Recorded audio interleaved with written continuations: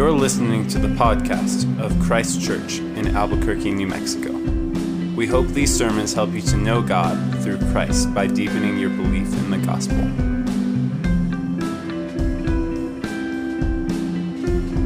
The reading for this evening comes from Ephesians 1 through 14. Paul, an apostle of Christ Jesus, by the will of God, to the saints who are in Ephesus and are faithful in Christ Jesus. Grace to you and peace from God our Father and the Lord Jesus Christ. Blessed be the God and Father of our Lord Jesus Christ, who has blessed us in Christ with every spiritual blessing in the heavenly places, even as he chose us in him before the foundation of the world, that we should be holy and blameless before him. In love, he predestined us for adoption to himself as sons through Jesus Christ, according to the purpose of his will, to the praise of his glorious grace, which he has blessed us in the beloved. In him we have redemption through his blood, the forgiveness of our trespasses, according to the riches of his grace, which he lavished upon us in all wisdom and insight, making known to us the mystery of his will, according to his purpose which he set forth in Christ as a plan for the fullness of time, to unite all things in him, things in heaven and things on earth. In him we have obtained an inheritance, having been predestined according to the purpose of him who works all things according to the counsel of his will, so that we who were the first to hope in Christ might be to the praise of his glory. In him you also, when you heard the word of truth, the gospel of your salvation, and believed in him, were sealed with the promised Holy Spirit, who is the guarantee of our inheritance until we acquire possession of it, to the praise of his glory. This is the word of the Lord. Let's pray. Our Father, we pray now that this time would indeed be to the praise of your glory. We pray that you would use this letter of Ephesians to help us see Christ, that you, O Lord Jesus, would be our vision, that you would help us to see you clearly, but that you would be the object of our vision. We pray that you would help us now, a people now gathered under your word, and we pray for all these things in Jesus' name. Amen. You may be seated. This evening is a lower elementary week, so if you are a kindergarten through third grader and you want to head out with other kindergartners through third graders, you can gather right on over here and have a good time together. We now do this every other week, so we're glad for you guys to hang out with one another. Well, it is for sure summertime now. Things are heating up. There are fireworks popping like every night in my neighborhood. People are traveling. So many of our folks that are normally with us are not with us this Sunday. Summer is often a time in which people are looking forward to something. There's like some event usually that you have during the summertime that you've been planning for or looking forward to for months. Several of our young dudes just left yesterday for a trip to Iceland for 2 weeks. They've been planning that trip for months and months. I'm going back to the UK tomorrow. If you've not been with us, if you joined us in the last year, I'm working on a PhD over there. So I've been essentially writing a paper for the last 2.5 years that I'm going to present at my very first academic conference next Friday. It's like here within 5 days, which means the likelihood of me peeing my pants at any point in the next 5 days is increasingly getting larger. Summers are often times for weddings, the culmination of years of relationship building and planning, and all of those things are great and good. Vacations are good. Weddings are good. Conferences are good. We can and should look forward to those things. But do you find yourself being a person who merely just looks forward to things? Meaning like August can be a terrible time of the year, but at least the fall is coming. This month can be such a drag at any point in the year, you might find yourself thinking. But at least that vacation is coming. My job is so boring, but at least I get a few weeks off at Christmas, the next event, the next milestone, the next event, the next break is like the thing that keeps you going this week. Well, have I got a book of the Bible for me? And I think for all of us. Paul's letter to the Ephesians is about a sure and certain future event, which then transforms every bit of our present. Like a coming wedding date that is fixed on the calendar, that then transforms the days and months leading up, like an engaged couple. Now once they get engaged, now thinks, all right, now we've got to find a venue. Now we need to send invitations. Now we need to start premarital counseling. Now we need to actually have a conversation about this, this, and this. We need to combine our bank accounts and on and on and on because of this thing that is happening. Well, like combining people and bank accounts, Ephesians is all about God bringing all things together into unity with Christ and what that actually means for today. So here's a big umbrella statement that I want us to hang all of our thoughts on for the next 14 weeks as we go through this letter together, that God is bringing all things into unity with Christ. God is bringing all things into unity with Christ, and we're going to see that play out in so many ways through this letter. That God brings people into unity with Christ. That God brings realms, heaven and earth, into unity with Christ. God brings people of death into unity with the life of Christ. God brings divided people, Jew and Gentile, into unity with Christ. God brings the entire church as his bride into unity with him. God brings husband and wife together, parents and children together, masters and servants together into unity with Christ. God brings the entire cosmos into unity with Christ. That's what the book of Ephesians is all about. So tonight we're going to get through a really, really big chunk. We absolutely could have spent like one sermon on every verse or even every phrase that you heard James just read. But two reasons for taking this big chunk in one shot here on this first Sunday together.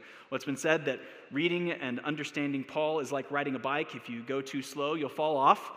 And it's often better to zoom out and understand the full argument that Paul is making than to zoom in on one phrase or even one sentence and perhaps lose the forest from the trees. But second, and related, verses 3 through 14, after Paul's initial greeting there, verses 3 through 14 is one sentence in the Greek.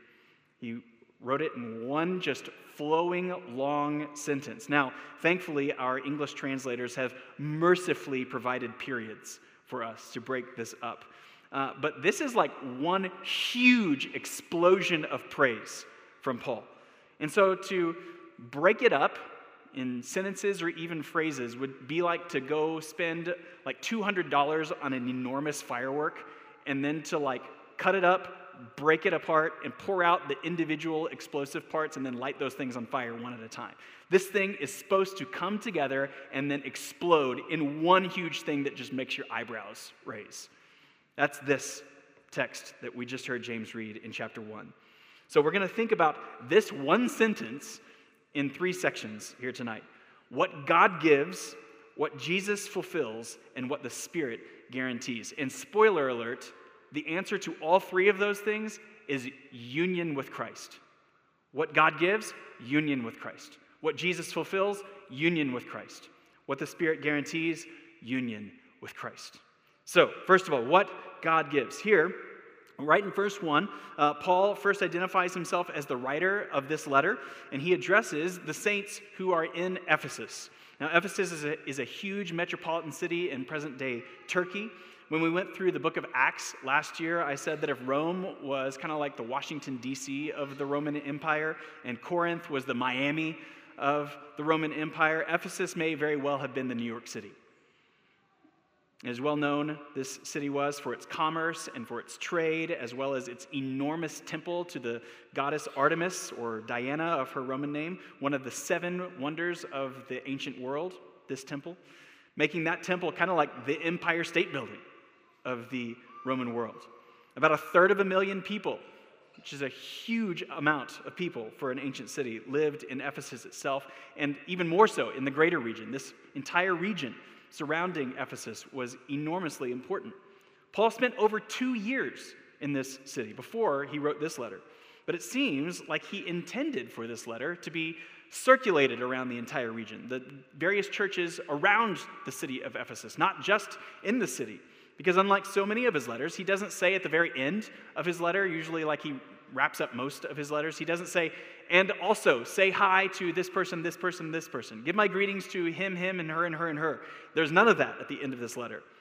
It seems like he just generally wants to encourage and strengthen the church that is in this region of Turkey. And so the very first thing that he says in verse 3 is just, praise be to God. Blessed be the God and Father of our Lord Jesus Christ, who has blessed us in Christ with every spiritual blessing in the heavenly places. So praise or blessing be to God the Father. And in one verse, God spells out the three persons of the triune God. God the Father, blessed be the God and Father of God the Son, our Lord Jesus Christ. And in Christ, we are blessed by the Father with every spiritual blessing, or literally, with every blessing of the Spirit. So God the Father is to be praised for being the Father of our Lord Jesus Christ, who then blesses us with the blessings of the Spirit. Now, over the next 2 weeks, we're going to see Paul focus his attention even more into these heavenly places. He has blessed us with every blessing of the Spirit in the heavenly places. But for now, let's just keep developing this theme of union with Christ. We really got going at that 3 weeks ago when we thought about the Lord's Supper and this communion table. We're remembering our union with Christ and strengthening our communion with Christ. But 2 weeks ago, I mentioned that in this one sentence, in Ephesians 1, Paul says the phrase, in Christ or in him, 11 times. 11 different times in one sentence. And so here's the thing. There's nothing wrong with using language like asking Jesus into your heart. That's biblical language. The biblical language and categories of Christ in you, Christ in us, receiving Jesus, that is good biblical language and good biblical categories.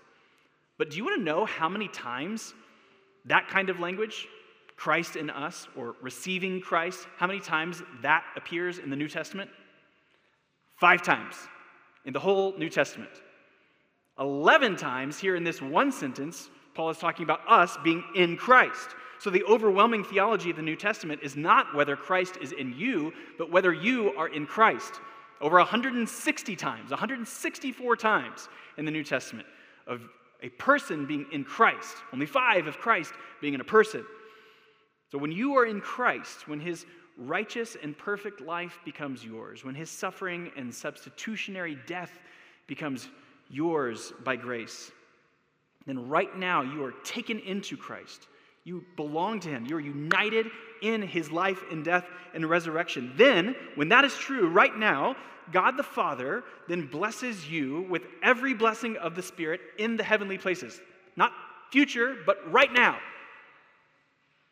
Now, not blessing of the world given by the Spirit. It's not blessings like money or comfort or health or whatever else we might want that is given by the Spirit. No, but every blessing of the Spirit. Every spiritual blessing of the Spirit is ours right now in Christ Jesus. And what are these blessings?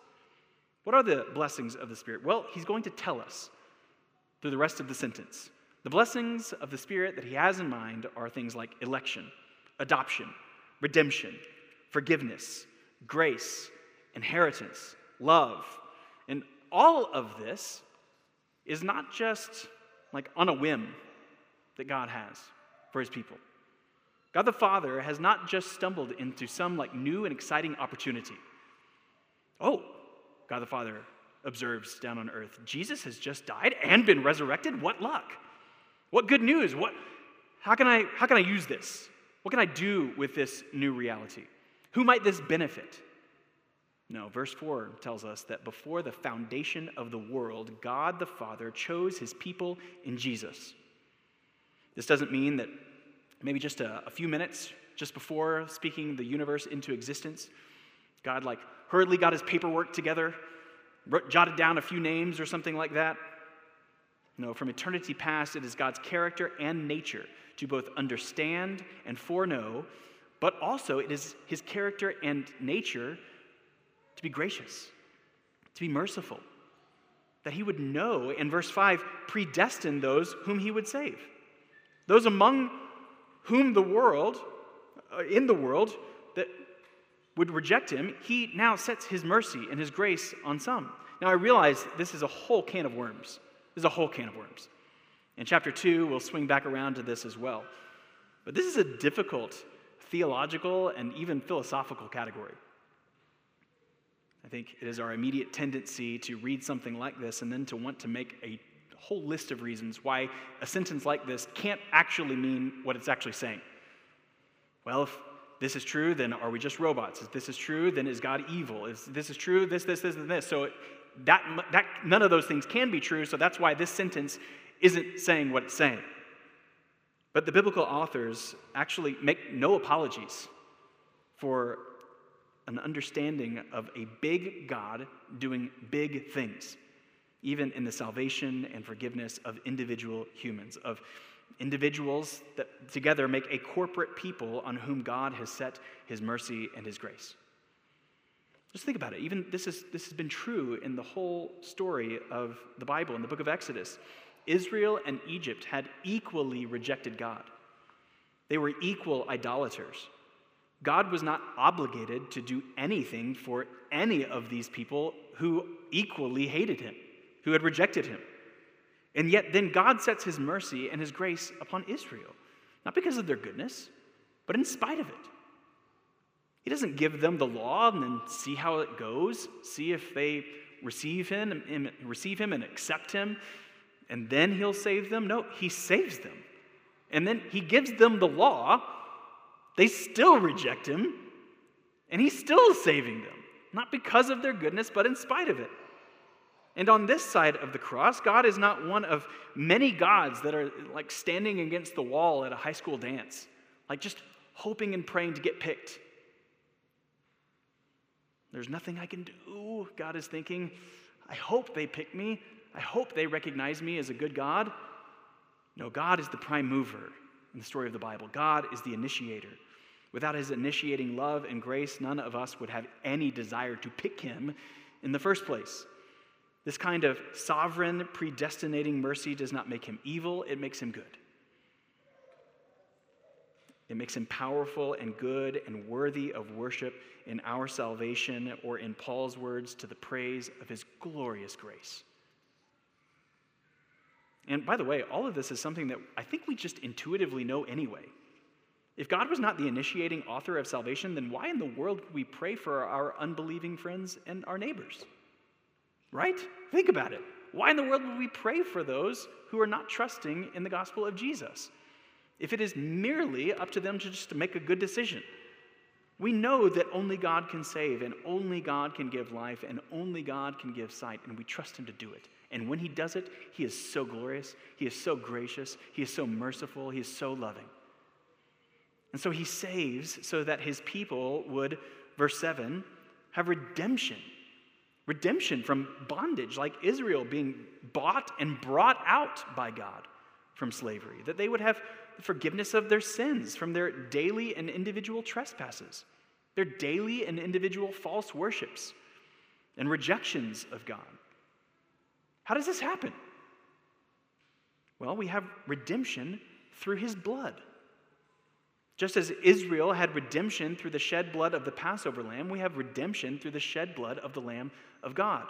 When his people come and place themselves under him, trusting that there is only death apart from this shed blood of Christ who has died on my behalf so that I would not die, when we are in him. And even better, not just redemption, not just forgiveness, but adoption as sons. In love, verse 5, he predestined us to go to heaven. Is that what Paul says? In love, he predestined us to go to heaven? No. In love, he predestined us to go to church? No. In love, he predestined us for adoption to himself as sons through Jesus Christ, according to the purpose of his will, to the praise of his glorious grace, with which he has blessed us in the beloved. And here, the beloved, Paul is almost certainly referring to Jesus' identity, the one whom God the Father declared from heaven, "This is my beloved, in whom I am well pleased." So that then, now through Jesus Christ, the beloved Son of God, God then, for those who are united to him in his sonship, God then adopts in millions and millions of others, sons and daughters in the beloved, in Jesus, the perfect and true and right Son of God, so that he might now say, "There's my beloved Patrick, in whom I am well pleased, my beloved Danielle, my daughter, in whom I am well pleased." He is pleased with his adopted sons and daughters because he is first pleased with the Son of God, the Lord Jesus, by whom and in whom and through whom we are adopted as sons and daughters in the beloved. And remember, in Christ, he has blessed us with every spiritual blessing in the heavenly places. Adoption, full of it. Full adoption. Every spiritual blessing in the heavenly places. I think we can edit that verse in our minds when we read it. Blessed be the God the Father of our Lord Jesus Christ, who has blessed us with many spiritual blessings in the heavenly places, who has blessed us with some spiritual blessings, who has blessed us with a handful of spiritual blessings in the heavenly places. That's not what Paul says. Blessed be the God and Father of our Lord Jesus Christ, who has blessed us with all of them. Every spiritual blessing in the heavenly places, or in the verse 7, according to the riches of his grace, which he sprinkled upon us, which he poured on us, no, which he lavished upon us, like tsunami of grace with which he lavished upon us. Is God stingy? No. Do we think he is? Yes. Does God withhold our spiritual good, and does he withhold spiritual blessing? No. He lavishes grace upon grace upon grace upon grace. Unlike the Old Testament people of God who received the forgiveness of their trespasses on credit cards, they're given a Visa, they're given an American Express. Each and every year they would swipe the credit card of the sacrificial system, awaiting a day of full and final payment to have it paid off. They had to keep paying the minimum. It was good enough. It was good enough. It's what was required. But it wasn't paying anything off. It didn't accomplish fullness either. God had set apart and designated his Old Testament people as a kingdom of priests, to be set apart as holy and as a consecrated people for God's service. And yet only one tribe, the Levites, could work the tabernacle and the later temple system, and then only one person from that one tribe, the high priest, one person, the high priest, was able to enter into the full and uninhibited presence of God, the realm of every spiritual blessing, one person. But now, in Christ, he has brought his people into the holy places, the heavenly places. He has brought all of his people in. Just think about all of the plural language that Paul is using. We, us, our, all of these things, not just one person, but the people of God into the holy places, the place of God's presence with full and unhindered blessing. This is Leviticus stuff, like turn to 11. What Leviticus was always meant to be and pointing toward. And now all of God's people are set apart for his service for what? Well, that they should be holy and blameless before him. His love, his forgiveness, his redemption does something.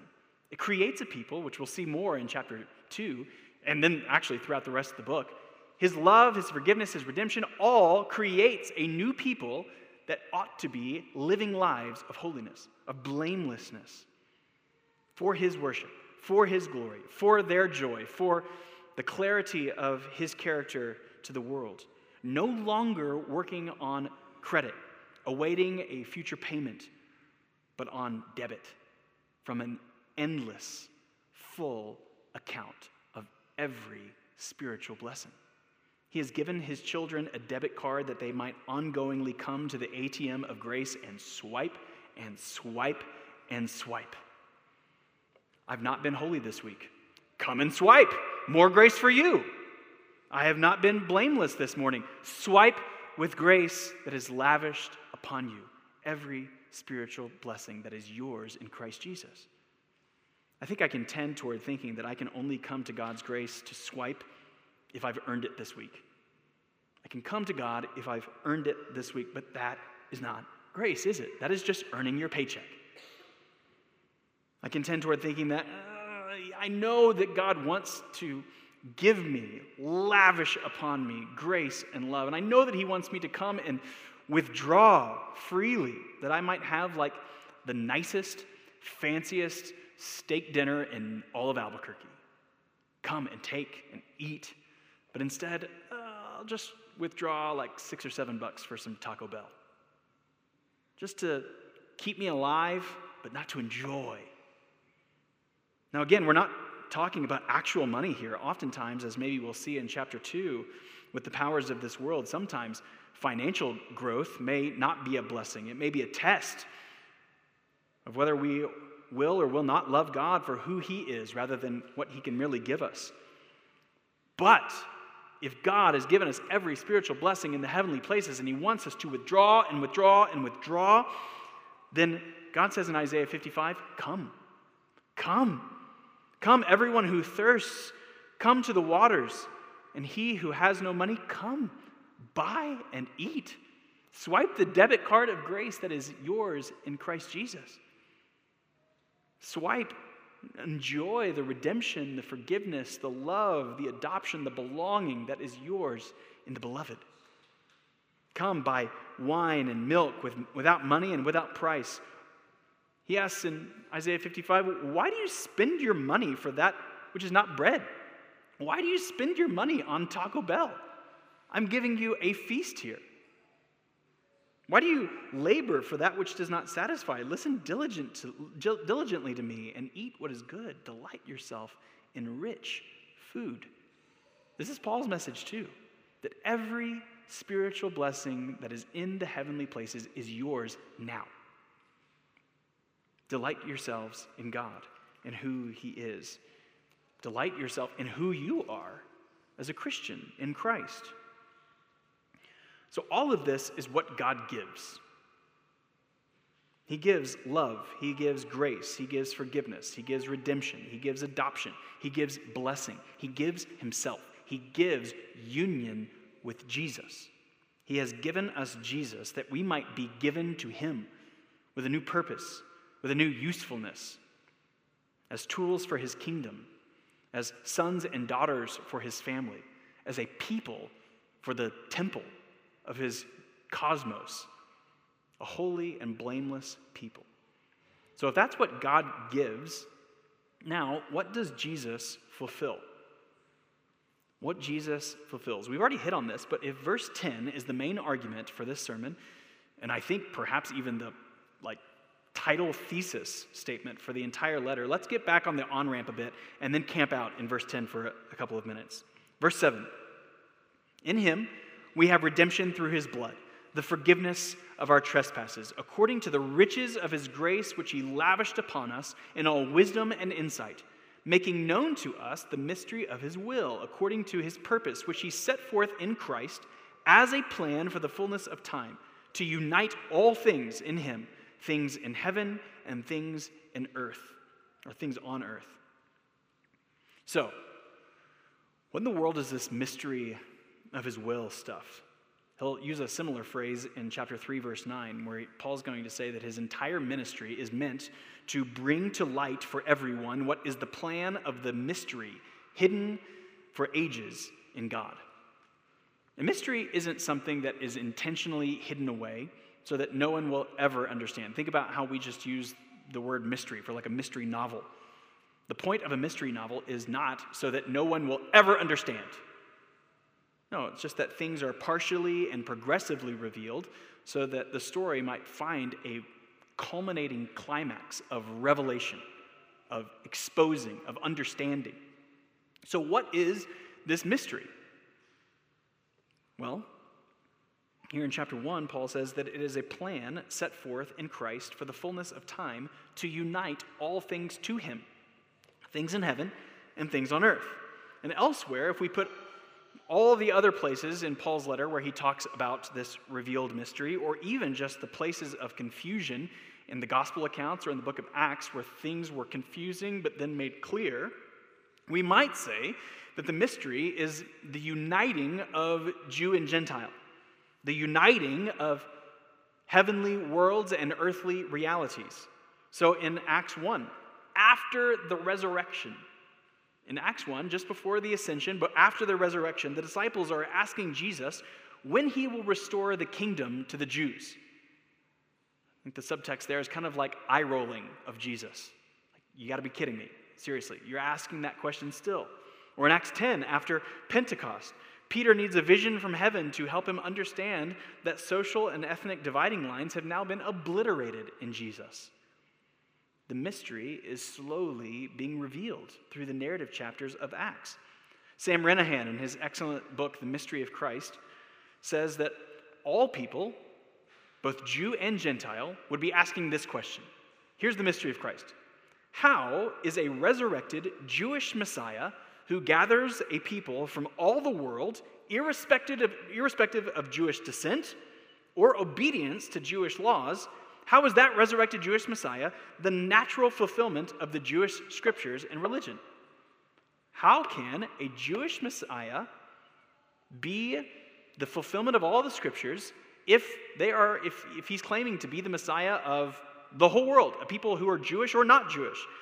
Well, the answer to that question is the next 5.5 chapters of the letter of Ephesians. How in the world is an itinerant Jewish teacher who was shamefully executed by the Romans in humiliation, how is that person the fulfillment of the Old Testament scriptures?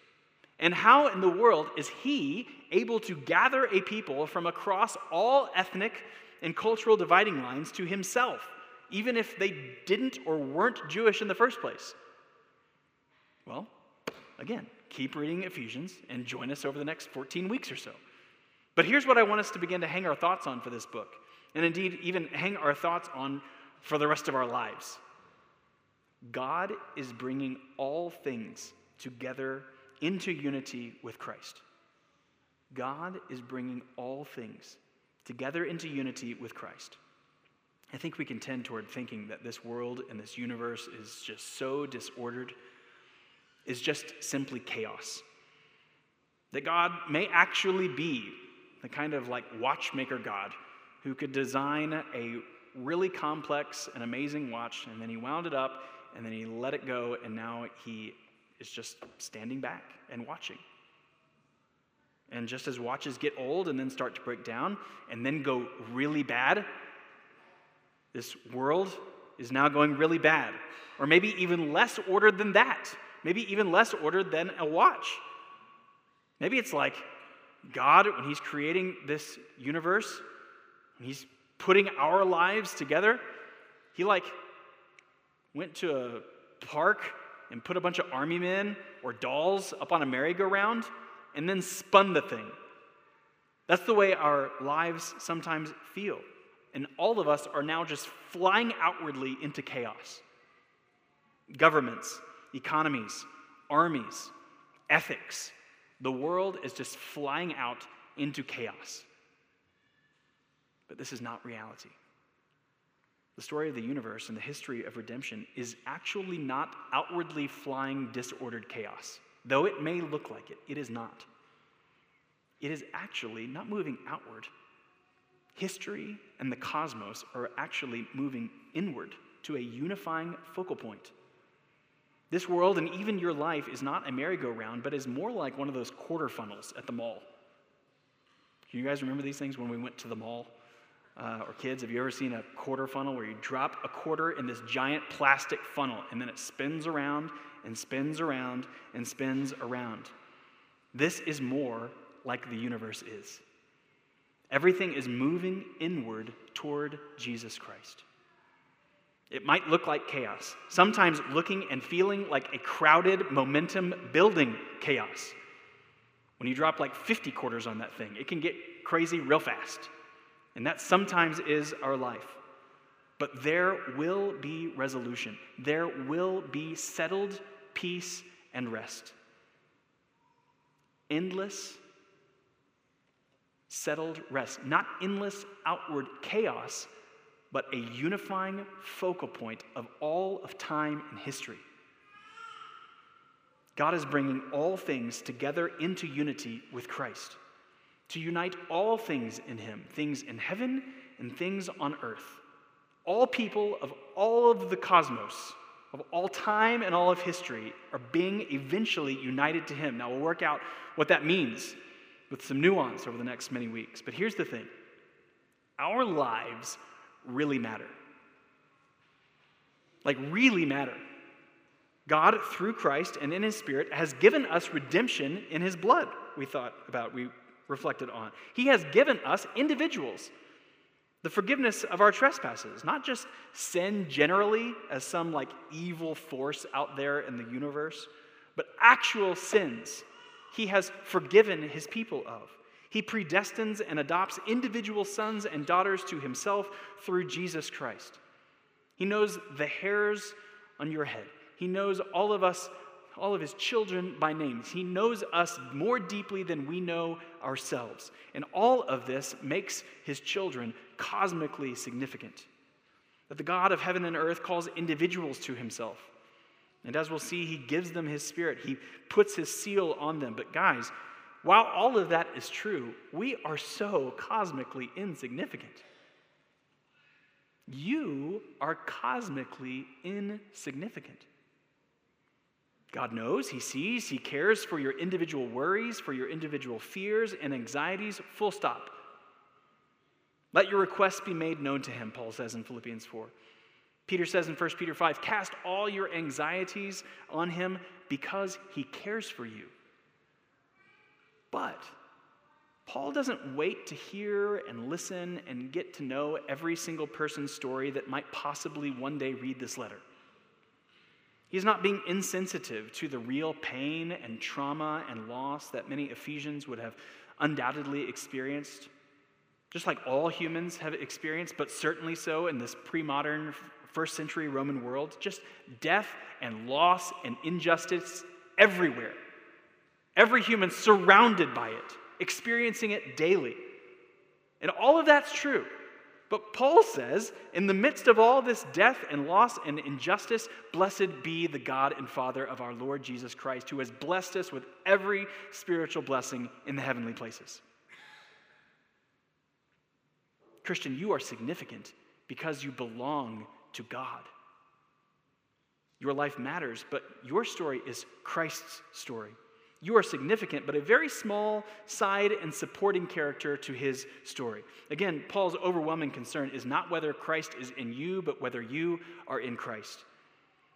I think when I was a kid, like such an emphasis was put on me asking Jesus into my heart or me receiving Christ that like I literally thought when I was a kid that when I would ask Jesus into my heart, that Jesus like somehow from heaven would like Ant-Man himself into my heart.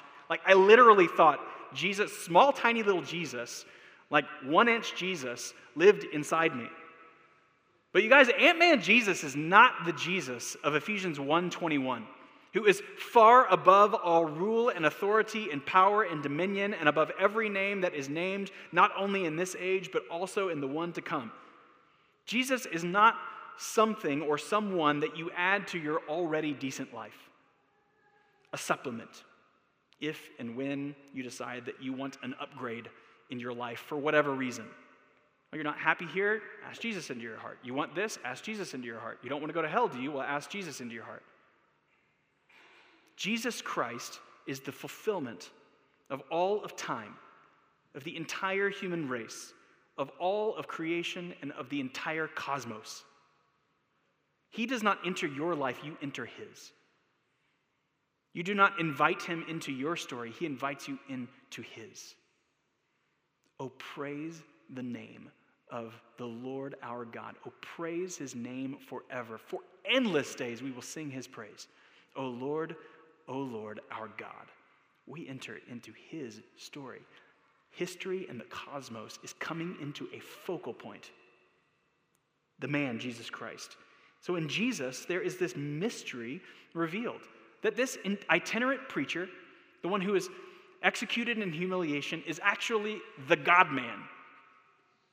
The perfect union between God and man. What Jesus fulfills is union with him for every nation of the world, for the entire cosmos to be united to him. That he is the gravitational center of the universe around which we all revolve. All of time, all of history, every single human revolves around him. And the sooner that we can understand this and actively then remember this, the freer our lives become. Even in the midst of suffering, even in the midst of loss, even in the midst of doubt or anxiety or even sin, when we remember that our lives are around the most glorious thing in the universe, the more joyful, the more worshipful our lives will become. According to the purpose of his will, to the praise of his glorious grace with which he has blessed us in the beloved. Amazing.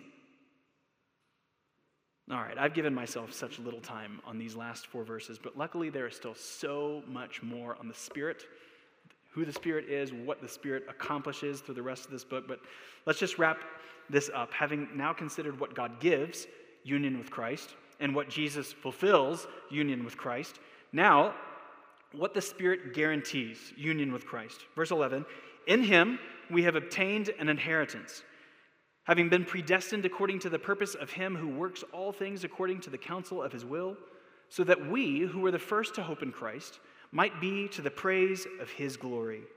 In him you also, when you heard the word of truth, the gospel of your salvation, and believed in him, were sealed with the promised Holy Spirit, who is the guarantee of our inheritance until we acquire possession of it, to the praise of his glory.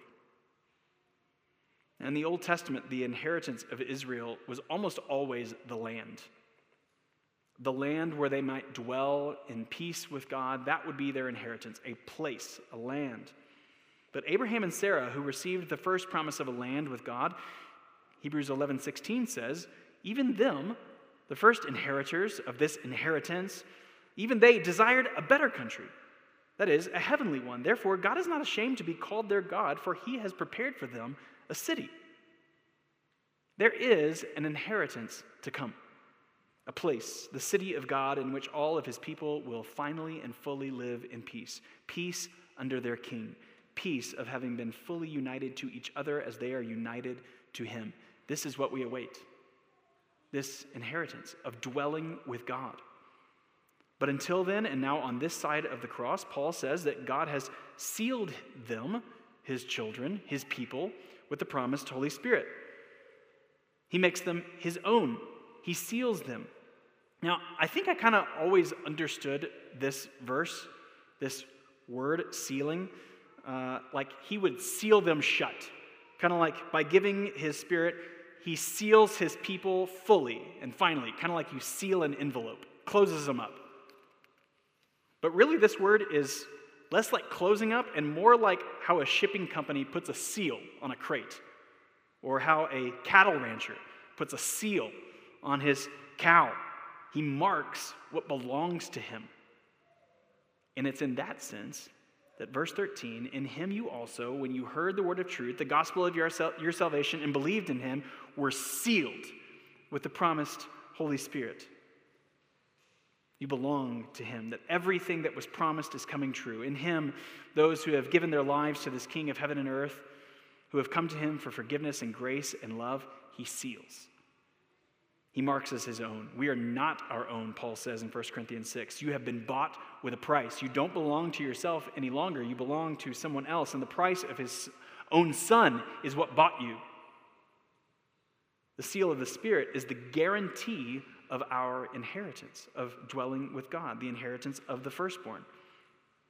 As we'll see next week, reigning alongside our older brother, the high King of heaven and earth.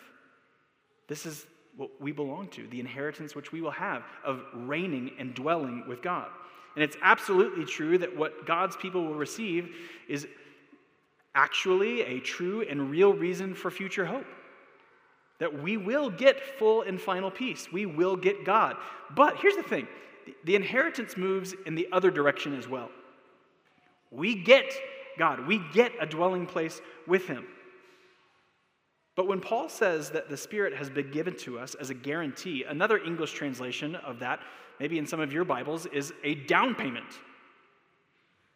And if God is the one giving the Spirit as a down payment, and if we are the ones receiving a down payment, just think about who gives the down payment and who receives a down payment on the purchase of a new car. If God is the one giving the down payment, and if God is the one making the down payment, then He's the one who is buying something, right?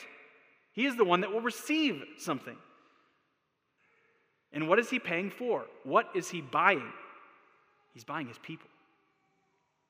In Exodus, He redeems His people as His own possession. And then throughout the Old Testament, we see even further that God is making them His own. On the other side of the cross, Peter calls the united Jew and Gentile church a chosen race, a royal priesthood, a holy nation, a people for God's own possession. He has bought them. And so God, by giving of the Spirit, is now making the down payment of a future full and final purchase, a people of His own possession to the praise of His glorious grace. And so this is where we find ourselves, a redeemed people. A redeemed people of God still awaiting our full and final union with Jesus, of fully and finally belonging to Him.